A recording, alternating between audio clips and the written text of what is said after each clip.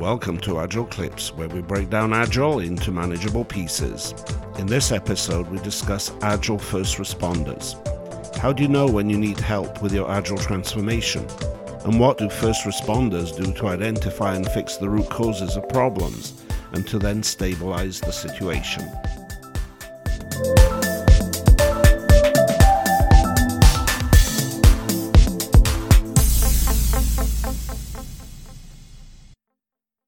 Hi, Santosh. Hi, Steve. I know that recently you presented at Agile Camp, very interesting presentation, and I heard it went really well. So I thought today we could just go over some of that material. Yeah, sure. No, the Agile Camp was exciting. That was a lot of fun. Learned a lot. Had a good interaction with a lot of people. My topic was the Agile first responders. So, anytime there is any crisis as to who are the first responders and what kind of things they have to do to get the things back on track, or at least salvage any of the situations. So that was the thing. And we had a good attendance. People liked it.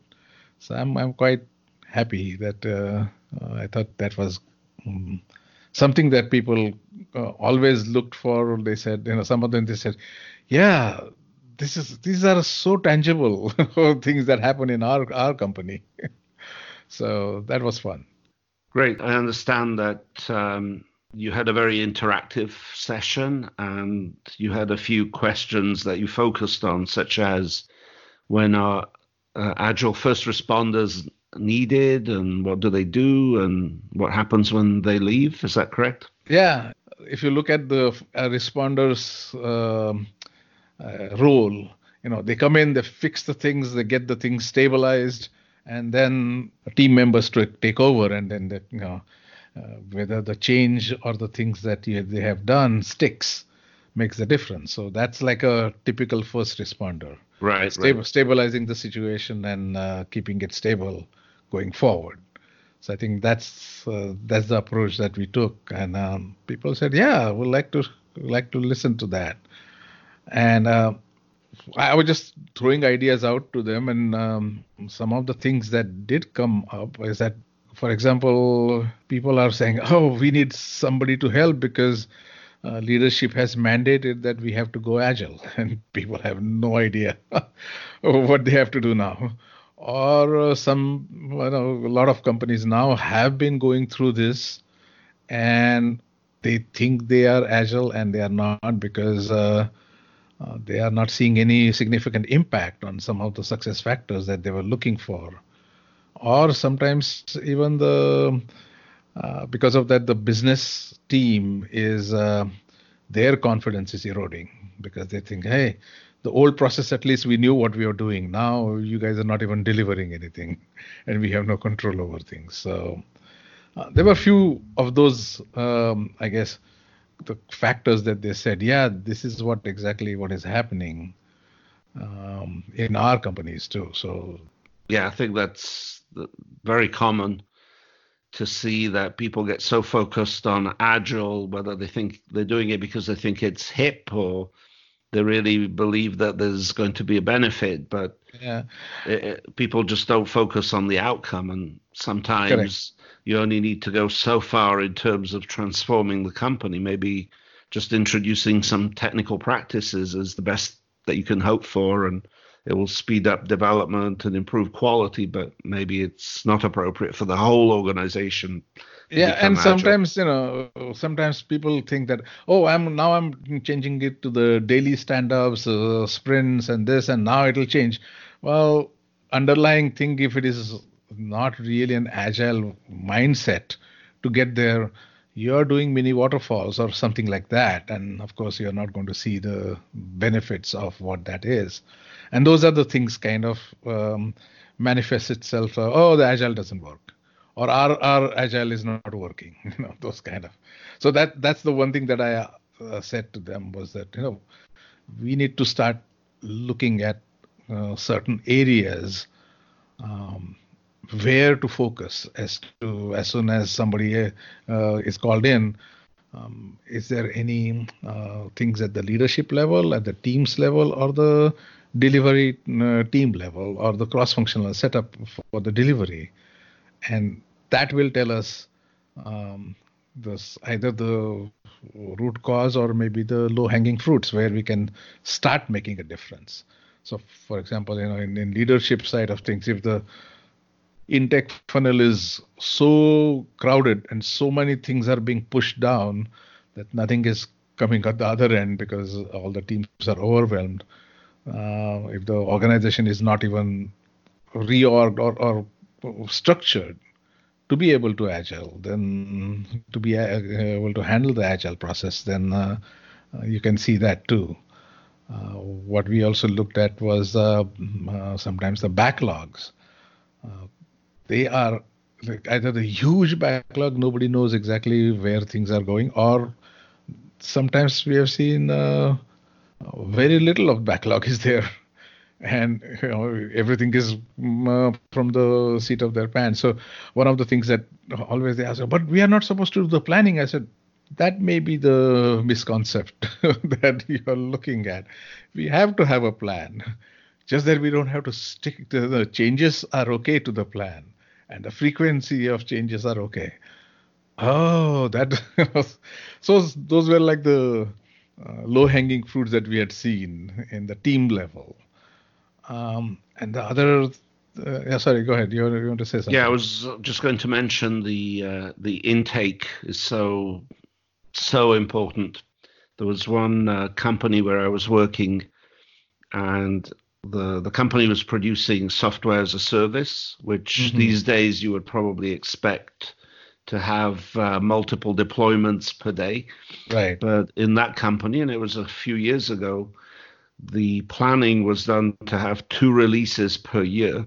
Wow. And the amount of work was just so overwhelming that every time it was fed to the engineering organization, it resulted in 2 to 3 months of delays. So right. Not only was it bad to be thinking about a release every 6 months, but in practice it was every 9 months. Yeah, and those kind of things happen at the enterprise level also. Is that, our customers are not ready for every 3 month type of releases. Like, okay, there is a conceptual difference here. What do you mean by releasing? It could be pre-production or ready for production, but not in production.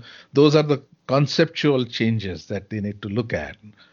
And also the other thing that I think we were talking earlier is that how do you prioritize stuff? If the leadership intake process is all top heavy, then if you have only limited number of teams or delivery teams, you're going to run into trouble of how you handle the prioritization. And otherwise Definitely. that I think we had talked about this, the HIPPO, highest paid person's opinion makes the priority. That creates another challenges. People in the audience, they were like, we have a lot of HIPPOs. Because I think there needs to be an objective way of prioritization so that we have all the subjective and the emotional side slowly has to go away and make it more delivery focus and the value focus than just the emotional focus. So those are the kind of things we see in the intake side of things.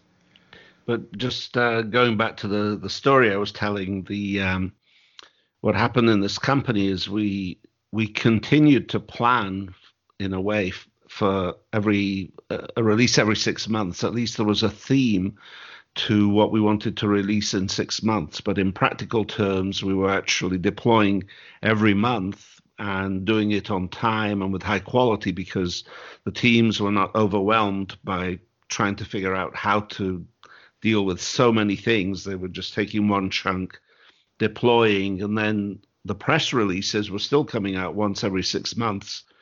But we had actually already deployed the software, up to 5 months earlier and validated that it was working. We're getting good feedback from customers who'd started to use parts of these features.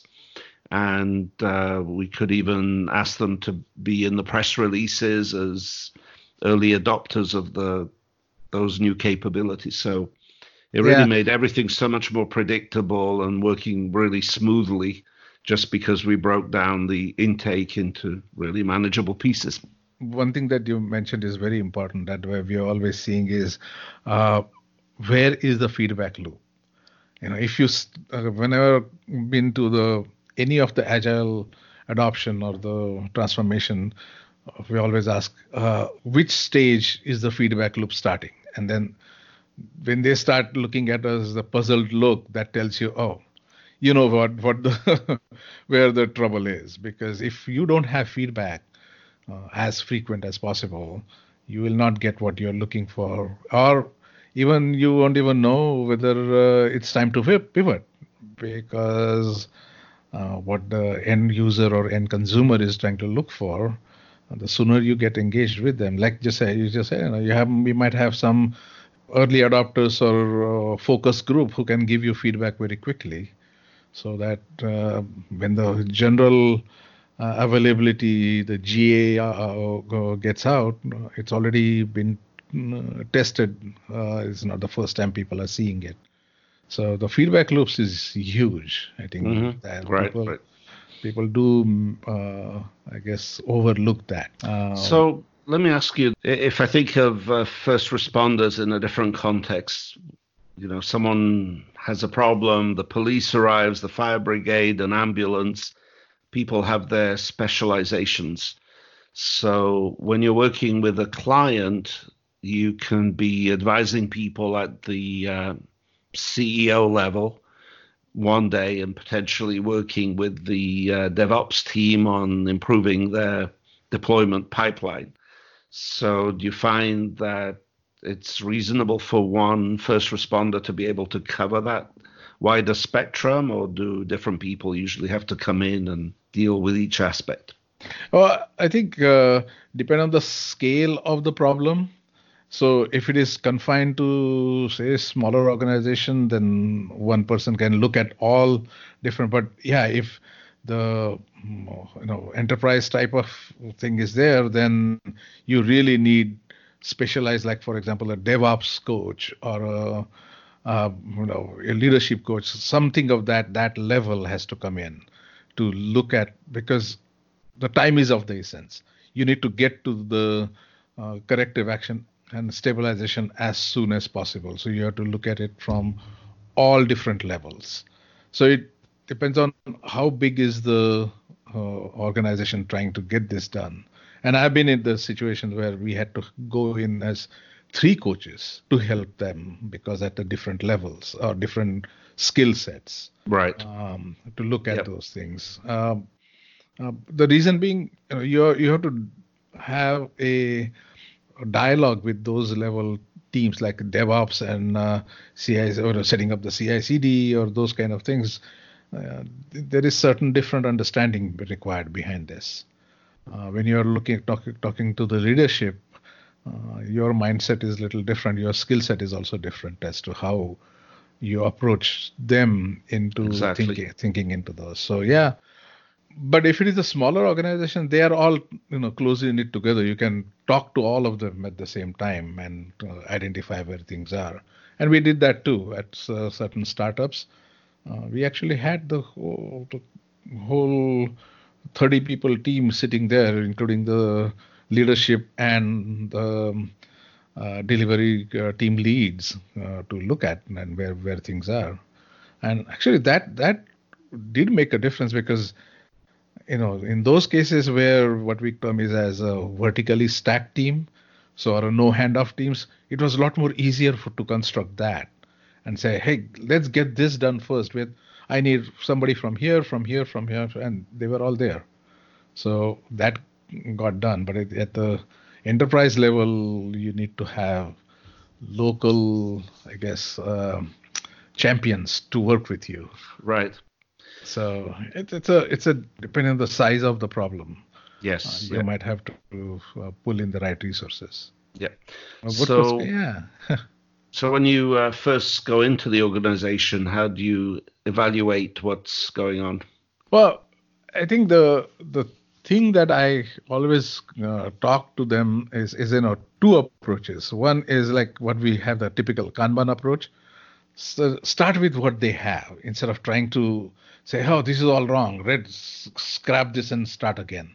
Instead of that, look at their workflow as to how is this, anything that starts coming in, the requirements come in, how they get done to the other end. And then you start looking at things as to, are they agile or are they following the agile principles? And if they are not, then maybe first start looking at those. For example, we'll look at how many stories do you complete in this one, or what is your say-do ratio? So do you even know what's your definition of done, and what is your capacity is to get these things done? So that's like the low-hanging fruit, to take a look at the symptoms. And that can build into, oh, there is so much coming in, that's why they cannot handle it. Or they don't have the automation, that's why testing is lacking behind. Those are the symptoms, but then you can come up with how to start fixing each one of that level, going through that. The other approach that we take is start like a peeling the onion. Start with the leadership and management first, and see what their perceived issue is, and then we can start drilling down as to, okay, let's visualize where the gaps are, where the anti-patterns are. Is there any communication breakdown that is happening? And then go to the leads at each layer, like we were just talking earlier, the team layer or the DevOps layer or tech leads, and start coaching at that level, saying, hey, can we get this done? Because they are the experts, and you are asking them to change something. So they may be the right people to start looking at and come up with the better ideas as to, because they know the pain points that they are seeing, and then come up with a better approach. The bottom line there is that at least we have to be able to show them one success story through this at the earliest. So once they visualize or see that, oh, this is how it's supposed to work, now the traction starts. So you need to be able to get a successful implementation of a smallest size of feature or story or epic or whatever that is, and get that going. And that makes everyone take notice and then say, okay, if that works, that means they can start internally evaluating what we did not do or what were we doing incorrectly. And then it becomes a self educational, so we don't have to handhold that much. So in that case, is it better to keep a successful team together once it's established, or do you think it makes sense to take those people and distribute them so they can go and teach other people, other groups to improve? Well, I actually am a firm believer is that if the team is working together, breaking them up may not, because for two reasons. One, if they break them up, then the other teams may or may not be as easily adaptable or to their style of doing things, because it's all, anything that we are delivering, it's it's a team ownership that they are delivering. So the whole team can become an evangelist, or when you go to the other team saying that, hey, if you have questions, go to this team, and they can give you how they did it, instead of breaking those things away from each other. And what we have seen in multiple instances, that once you have this showcase team, that really creates a pull, because everyone then wants to start asking them questions as to, we had this type of things, what did you do? Or how did you overcome this type of problem that we always see in our business? So it becomes a lot more easier to relate, instead of somebody from the other teams just saying, now we are not going to do that what we were doing it. This is how we will do it. So I mean, in some cases it might work, but usually it doesn't. I agree with you totally.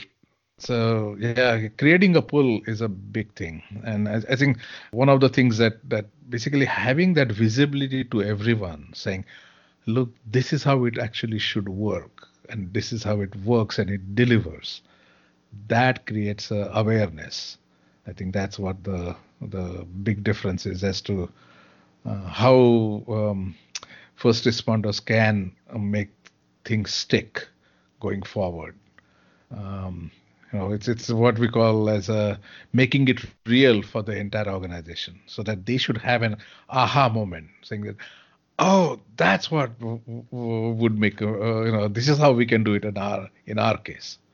And then once they own it, that, oh, I will make that change, then you don't have to handhold or anything.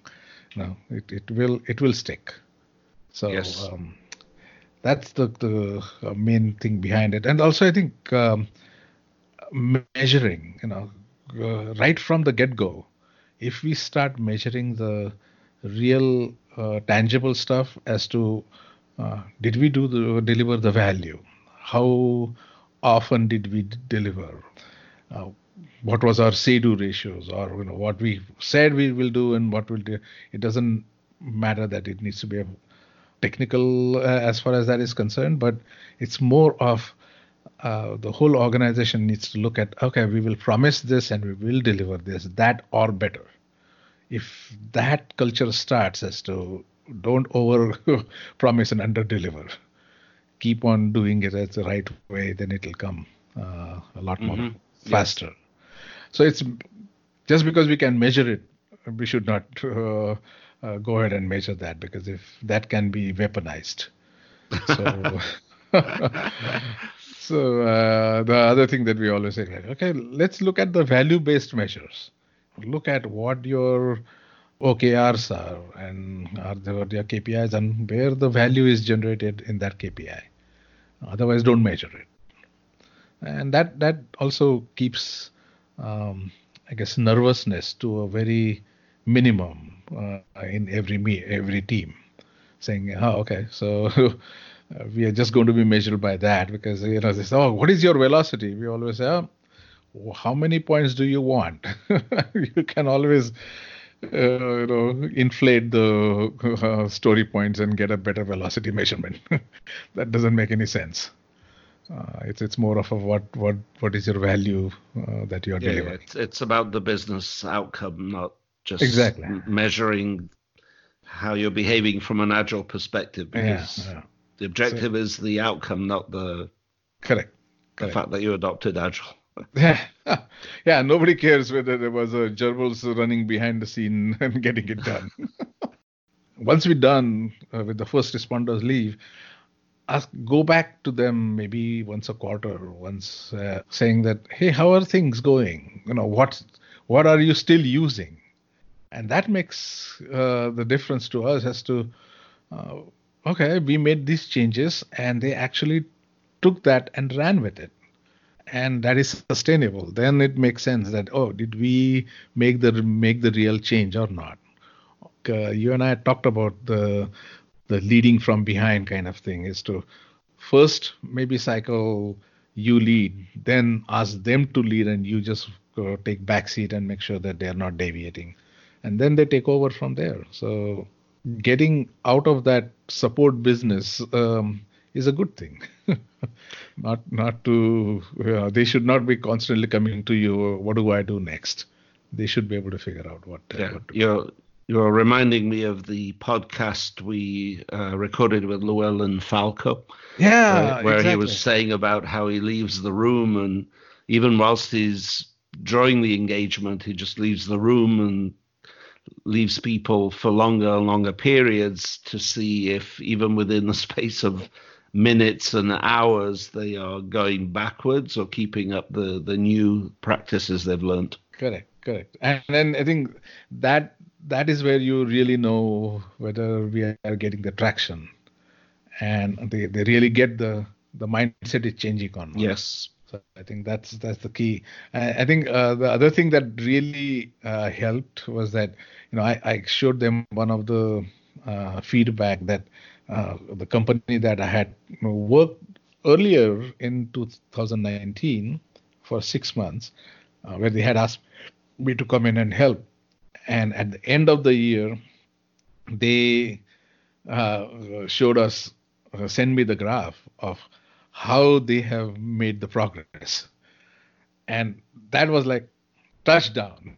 The coaching, that's a coach's dream, that they're actually not only working with, they were measuring the typical say-do ratio. And they said, just by looking at that, they had integrated 4 companies into one. They had automatic regression started, production deployment, each sprint that was going on.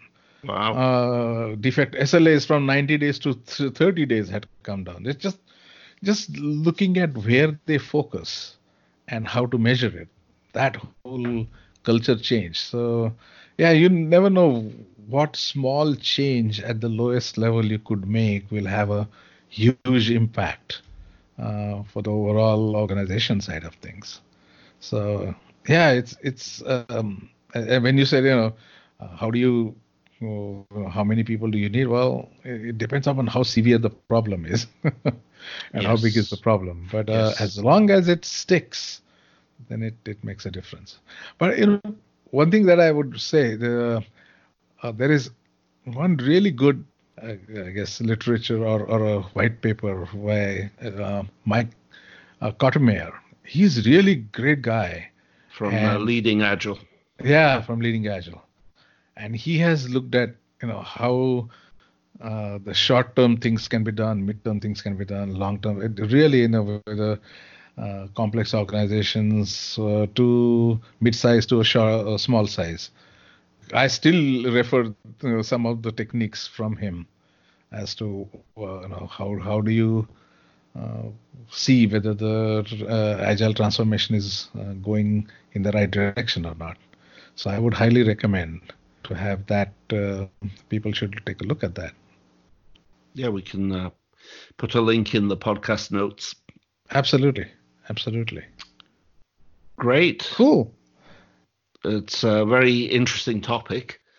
And I think we've all faced situations, whether we think of ourselves as agile coaches, or in my case, when I was just kind of starting down this path, I pretty quickly was being called in to help other teams that were having problems. And I was truly a first responder at the time. Yeah. So I think a lot of people go through this as their careers develop. Yeah. And the other thing is, sometimes you need to realize, we need a first responder for us. I think that realization is also huge. Just to say that, okay, we are not doing what we are supposed to. Right. So let's go. So I think that's where it really makes a difference to have somebody come in. And I mean, it could be within your own organization, doesn't matter, but at least have somebody to help you guys, realize how to get to the right place that you're looking for. Yeah, definitely.